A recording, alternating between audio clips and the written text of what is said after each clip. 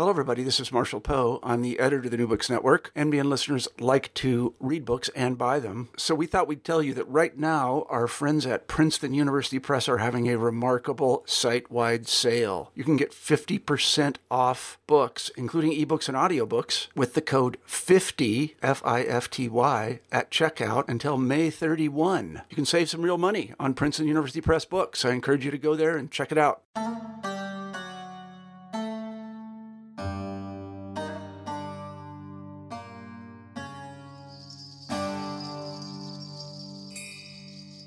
Hello and welcome to a new episode of New Books in Islamic Studies podcast, which operates online through the New Books Network. I am Sher Ali Tareen, your host.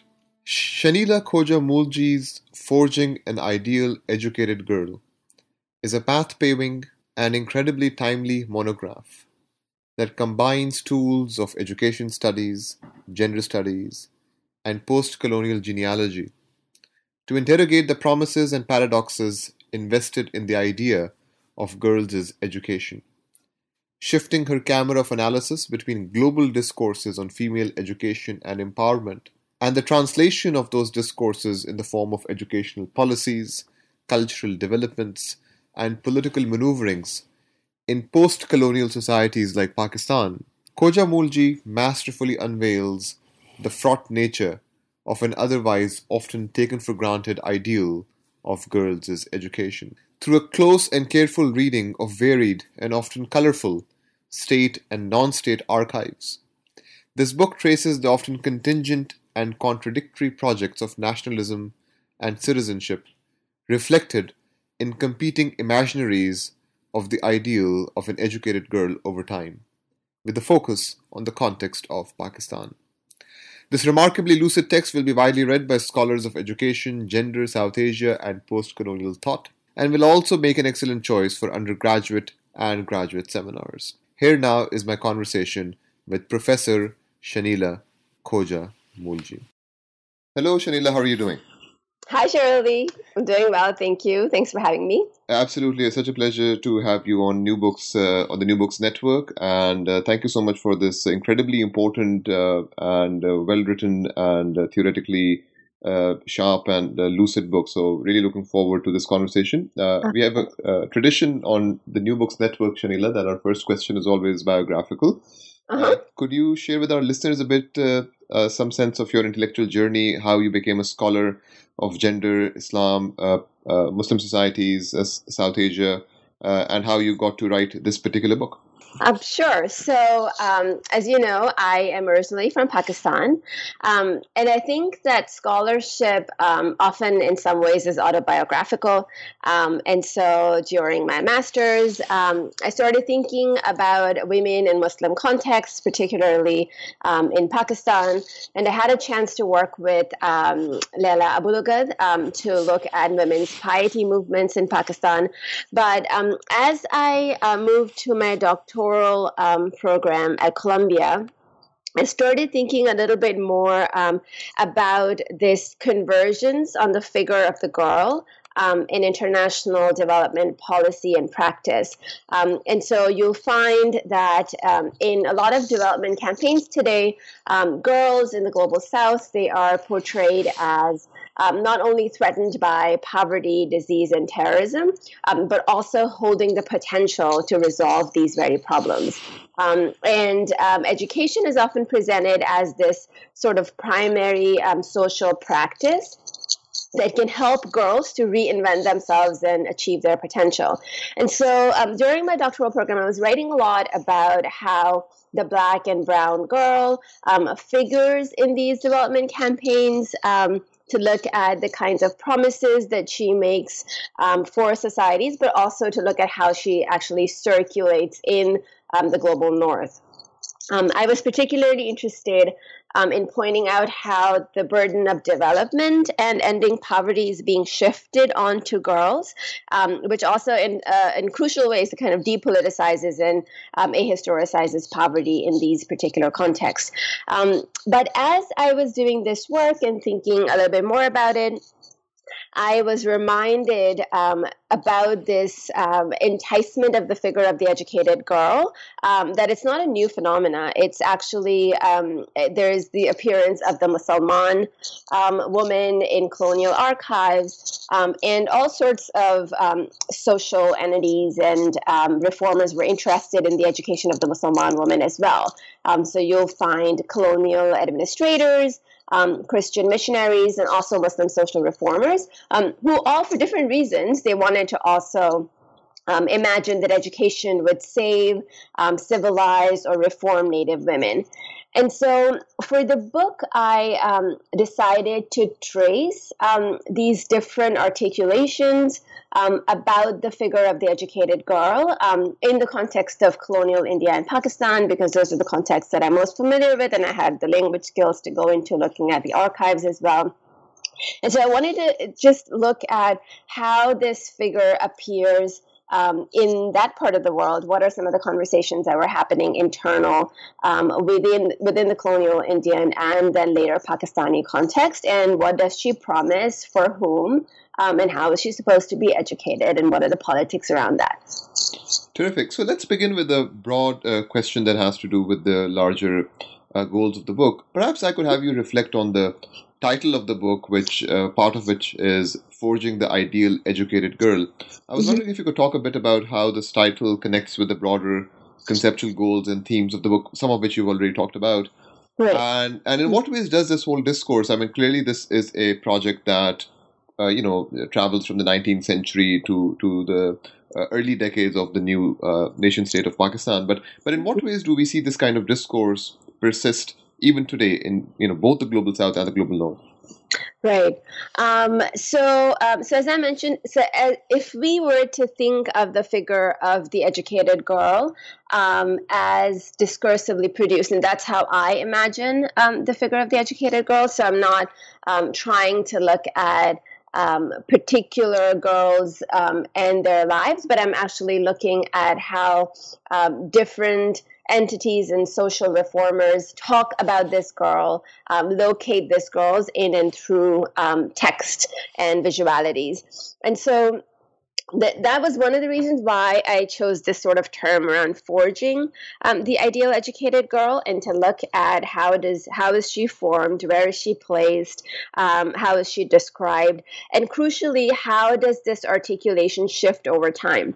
And so you'll see in the book that I try to map different kinds of articulations. So the book is divided into 3 different periods. We're looking at the turn of the 20th century, the early decades after the political establishment of Pakistan, and then the turn of the 21st century. And within each of these periods, I'm trying to also map at different articulations of the educated girl.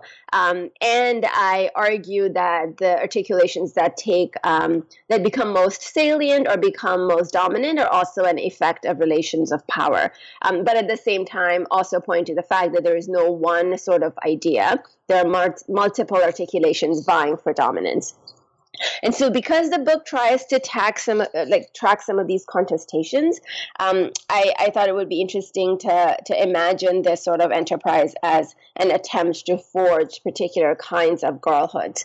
And to the second part of your question, I think these ideas are quite prominent still today. As I mentioned, I think the international development regime is one of the most prominent spaces and sites where you will find articulations of ideal girls, particularly through discourses on education, but also discourses on lifestyle skills. That's a big thing these days. You also find other idioms in and through which girls are to be saved or reformed. I'm teaching a course on politics of girlhood at Bowdoin these days, and we are currently talking about the discourse on child marriage, and how the figure of the child bride is also a fairly racialized and religion subject, and how the discourse on child marriage is used to also mark particular girls as needing saving. The discourse on female genital mutilation is another one that I've been writing about, around how particular girls are centered in that discourse. And then menstrual hygiene campaigns. That's another idiom in and through which we can imagine these the wretched state of Black and brown girls who are expected to be saved and reformed, and they have to be taught how to maintain their bodies, to contain their bodily fluids, etc. And crucially, in a separate sort of line of inquiry, I'm also arguing around how these discourses of producing particular imaginations of girls and then reshaping them are also taken up in political and penalizing discourses of, say, the immigration and border policing discourses in the U.S. and in Europe as well. And so this incitement is, as I think, it's a very sort of prominent. It appears differently. And the girl is being forged in these different multiple sites across the world. Yeah. Terrific. So one of the major strengths of this book that I found was that not only is it centered in the contemporary context, but it is also historically grounded. And you begin actually in colonial India to look at some of the beginnings of this discourse of the ideal female subject. So I have a couple of questions on that part of your books. So let's focus first on these writings that you focus on by, for lack of a better word, Muslim male elite writings on the ideal female subject. I was wondering if you could speak a bit about, I know you look at multiple kinds of writings, but if you could use a couple of examples to speak about the kinds of arguments that we find in these texts, and what was the broader context in which this whole form of textual production took place in colonial India. Let's focus first on the male Muslim writers before we move to the female ones for the next question. Sure. So as you know, this period is, it's marked by increasing anxiety on the part of elite social classes. They had previously enjoyed privileges in the Mughal courts, but after the entrenchment of the British rule, they were now struggling to, in some ways, preserve their social status. And so one of the things we find is that there is a way to rethink elite status or sharafat in and through women and their social practices. And so the emergence of women is another site in and through which the elites could signal their social class. And that's why you'll find a range of reformers, religious reformers, more modernists, also nationalists, who are trying to imagine their futures and their desired sort of social status in and through the figure of the educated woman. And so there are lots of writings that I write about in the book. I think in terms of male social reformers, you'll find that Sir Syed Ahmad Khan, he argued that it was not necessary to invest in the public education of women. He broadly believed that Muslims needed to study the English language and Western sciences in order to recover their status in India. But he overall emphasized the education of boys over girls, and he believed that girls could get an education at home through their male relations. But what happens is that by the late 19th, early 20th century, there is a sort of wave of social reformers who are actively working with the British government as well to thinking about education of women. A lot of times they're trying to raise funds for government schools or for Islamic schools, or articulating for greater provision of funds so that female teachers could be hired to teach elite women at home.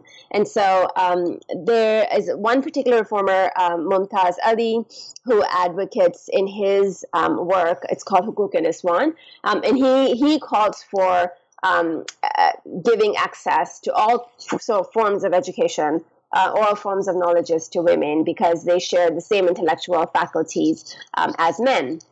He also wanted to enable women to develop the skills that were necessary for becoming a better and a more interesting companion to their husbands.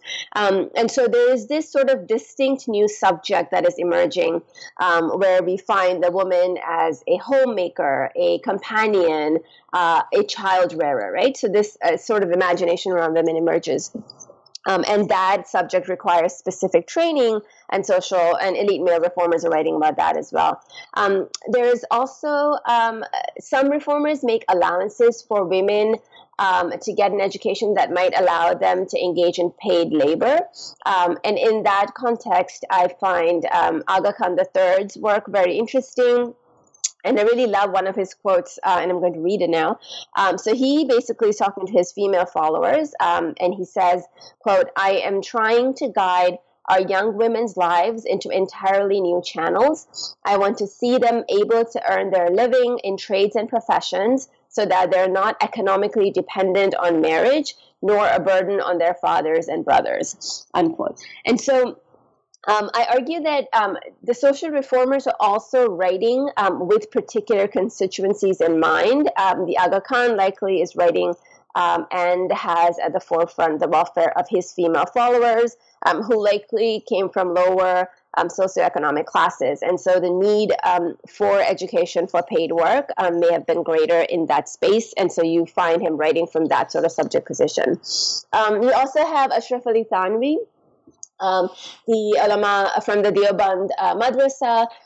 He was unwilling to compromise on the prevalent sort of practices of seclusion, and so he argued for increasing women's basic literacy skills, just so that they're able to communicate with the outside world and engage in religious practice. And so all of these different sorts of views on what women, what type of knowledges are needed for women, also influenced the pathways that these male reformers sort of identified for women. So Ashraf Ali Thanvi, for example, wrote books, and he imagined that women would not leave the zanana to acquire education, and that this literature was enough for them. Whereas Aga Khan III, he actually established schools for girls in remote parts of Pakistan because he imagined that girls will have to leave some of these spaces to actually go to schools and to get an education. And so there's a lot of, there are competing imaginations of what type of knowledges women need. And so they also bring forth different kinds of sort of material interventions. And how about such texts by female Muslim authors? Right. You could give an example or two how they might be similar to, but also might differ from the ones that you just very nicely described. Right. I think what was most interesting for me was that I found that women also were similarly, their views on education were fairly similar to those of men. And they were not also united on this front. And so you will find women who were really adamant that they did not want to leave the zanana to acquire knowledges. And so they called for establishments of funds so that they could hire female teachers or ustanis to come at home. But there were also women who believed adamantly, and so I've analyzed these women's writings in magazines, right? And so this is where I'm sort of gleaning these views from. And so there were women who wanted access to British schools because they believed that they needed to learn the sciences and the English language, and there was no other way for them to progress or for the Qawm to progress without access to such knowledges. And then there were other women who wanted the establishment of Islami schools, so Muslim schools for girls, and they often used to call out male social reformers for not investing enough effort in raising funds for these types of schools as they were doing for men at that same time. And so there was a lot of internal conversation around how Muslim social reformers, male social reformers, had to step up and to provide resources for women too, in much the similar ways that they were doing for men. In the book, I analyze and work through the writings of Muhammadi Begum in particular. She's a pioneer sort of Muslim writer in Urdu, but also an editor. She has a range of texts, and some of them are specifically about the education of girls, and they're written for girls. And so I look at a text called Sugar Bedi, Sharif Bedi, and then some of the other texts in which she's talking about this Ghafil Larki, the ignorant girl. And I look at how each of these figures is classed in particular ways, which also means that she's called on to acquire skills that would help her to reproduce her social class, in addition to the fact that she has to care for parents, be a pious woman, etc. And so in the book, I highlight some of these different imaginations around these girls, which actually produce these girls as well as class subjects. Terrific. So now let's move to the part of your book in which you talk about Pakistan and its early years. And so in what ways was this discourse of an ideal woman, how did it become a part of Pakistan's modernization drive during its early decades, which is one of the major focuses of the second part of your book? And in what ways did these sorts of state projects and discourses, how did they authorize the production of a certain kind of nationalist femininity or a nationalist vision of the ideal Muslim woman? So I was wondering if you could speak a bit about this chapter of your book in which you talk about how this whole discourse of the ideal Muslim woman gets mapped onto and folded into this whole modernization drive during the early decades of the Pakistani nation state. Right. And so this is the time where we find a lot of discussion about what does it mean to be a Pakistani citizen. There's also discussions around the need for the nation to modernize, to become technologically and scientifically advanced, and also concerns around, okay, what is the role of Islam going to be in this new nation? And so we find a lot of writing not only by these newly created citizens in women's magazines and newspapers, but also the emerging bureaucracy and state leaders, all of whom are trying to imagine what would the new citizenry look like and what are the needs. And so some of the things, so I look at early state documents around education policies to understand how education was to forge Pakistani citizens who would be trained to partake in the development and modernization of Pakistan. And within this sort of discourse, we also find the emergence of these idealized figures. And so women appear as mothers of future citizens, and that's why they need good education and they need to be brought into the education sphere. But also an articulation of women as daughter workers. And so particularly middle-class and low-income women are being called on to participate in the industries, the feminized service industries, for example, working as teachers, working as air hostesses, learning psychology, etc. And so the book kind of looks at some of these state-sponsored documents and discourses and political speeches where we find articulations of women as mothers and women as daughter workers. But I also look at this fascinating study that was done with girls during the 1950s, where the author categorizes girls into ultra-modern, modern, and Farda Nashin. And so it was fairly interesting because there is this sense that the modern girl is the ideal Pakistani girl. If you are Parda Nashin and if you practice religion in ways that calls on you to excuse yourself from co-educational settings, that means that you're not actually partaking in the nation building project. And if you are ultra-modern who is enamored by the West and who learns English but not Urdu, then too you are actually not the ideal female subject that the nation needs. And so that book was very interesting to see how the modern girl is imagined as a subject that is not only that practices piety and religion in specific ways, but also has a very active role in the development of Pakistan during this time period. And one of the strengths of the book, of course, is that in addition to these state discourses, you also look at the sort of non-state actors of how they also contributed to certain articulations of ideal female educated subjects. And I was particularly intrigued by the ways in which you talked about the articulations of desired and undesired female educated subjects. So I was wondering if you could speak a bit about some of these articulations as they emanated from some non-state actors, and what kinds of media did such discourses travel in, and what kinds of domestic and international anxieties were they trying to confront and overcome and pacify in producing this vision of desired and undesired female educated subjects? Right. So if we take that study that I was just talking about, so you find this notion of the ultra modern girl, and I think that that subject is so some of the things that the ultra modern girl does is that she goes to parties, she probably drinks and smokes. She's enamored by the West, and she looks down upon Pakistanis. She doesn't want to learn the Urdu language, and she wants to practice. She wants to learn English, for example.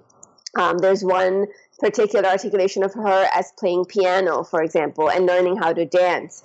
And so there is this imagination that particular subjects who are not aligned with the nation's goal of developing the nation and progressing the nation and learning the national language. You will recall that the language of Pakistan are at the forefront. And so the imagination is that we need, for those subjects are not desired for the progress of Pakistan. And then there is these other sorts of media, as you mentioned, where there are representations of women that emerge. So PIA advertisement, the Pakistan International Airlines, there you have images of women as air hostesses. But what is most interesting is that as the nation calls on women to enter the waged work domain in order to partake in the national progress, it also articulates them in ways that kind of circumscribes their roles. And so the air hostesses, for example, are called on to become air hostesses and apply to PIA to actually work, but they're often articulated as being good for that job because Pakistani daughters are ideal caregivers. And the fact that they are so good at that they can transplant their caregiving skills into this sort of a service of the tourists, for example, right, or the travelers. And so the articulation of women still gets circumscribed, even though some spaces for work become open for women, particularly in the tourism industry and in the education industry to some extent as well. Now, another, I think, excellent thing about this book is that not only is it attuned to the Pakistani context, but you constantly fluctuate the camera from the specificity of the Pakistani context to global discourses around this whole idea of the empowerment of Muslim girls and women and so forth. And I was wondering if you could comment a bit about this broader global discourse of empowering Muslim girls and women, especially since the example that you gave of the case of Malala Yousafzai and the production of that example in the West.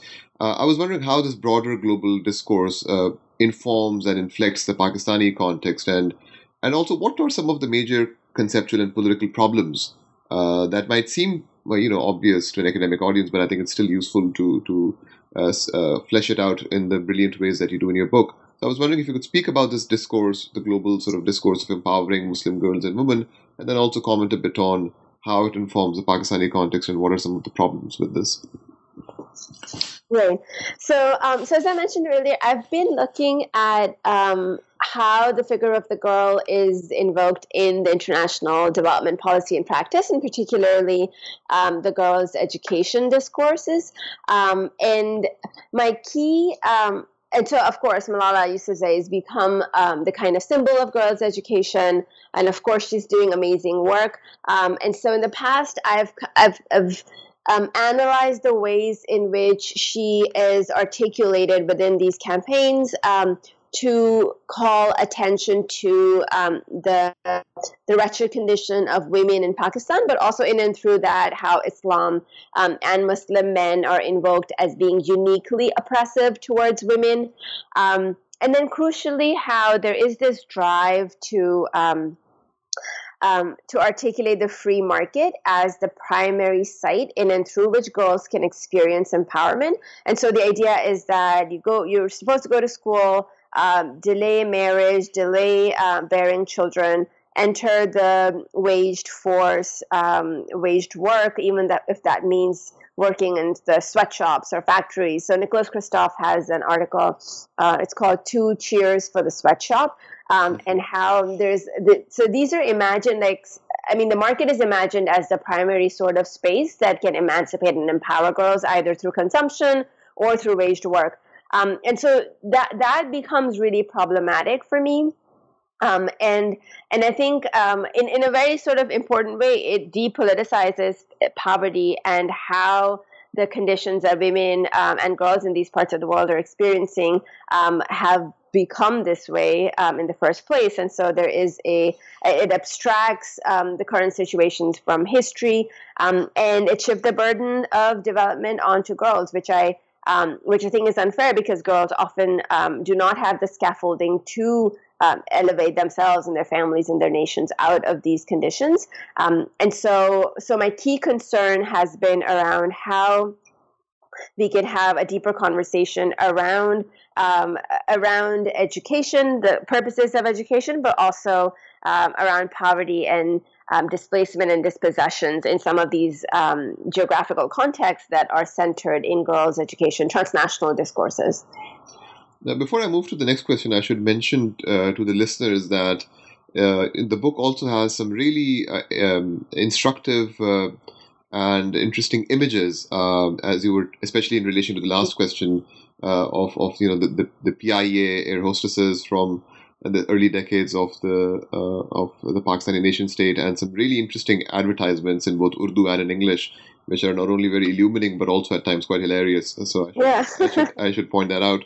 Shreya, the next question that I have for you, which is sort of the final substantive question, is I wanted to ask you about this study that you analyzed towards the end of your book in South Pakistan on the question of education in religious minorities. Tell us a bit about the major features and findings of that study, and how do those findings undermine these universalizing discourses and claims of girl empowerment through education discourse? In other words, when you look at the local context and its own specific dynamics, as you saw in the study, how do they interrupt this universalizing discourse of girl empowerment through education?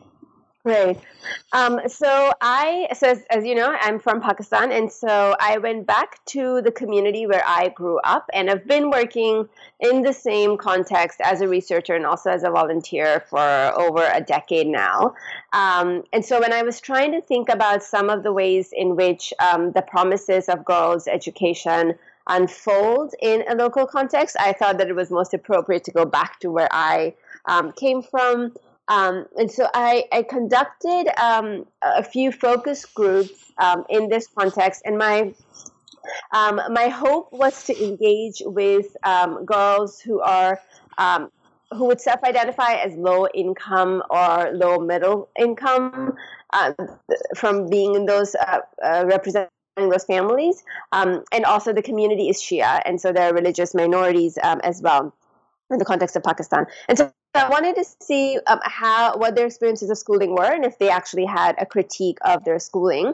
And there are a few major things that I found. The first thing was around how, and we know this in the field of education, that schooling the consumption of schooling is differentiated by social class. And so the low-income girls from my study often wanted to get an education in order to end up in what they call an office job. And so these, in the book I write about how office job is a code for jobs that might be secure from sexual harassment. These are jobs where you're either working as a teacher or a secretary or a typist or a program officer at an NGO. And so the assumption is that you're not on the roads, and being in these office spaces might actually shield you from harassment as well, which we know is just an imagination, that women experience harassment in all these sorts of places as well. But I think there was this sense that that girls desire to end up in those jobs. But the flip side of that is that these office jobs are also fairly classed. And so the group of girls that I was speaking with, they would most likely not end up in these jobs. They would likely end up either in factories. There is a nearby pharmaceutical factory, or they would be engaged in reproductive unpaid tasks, working in the fields or working as maids in domestic households. There were a couple of girls who ended up in my focus group who are from the upper middle class category, even though I hadn't actively sought that category. And they wanted to acquire an education to find better husbands.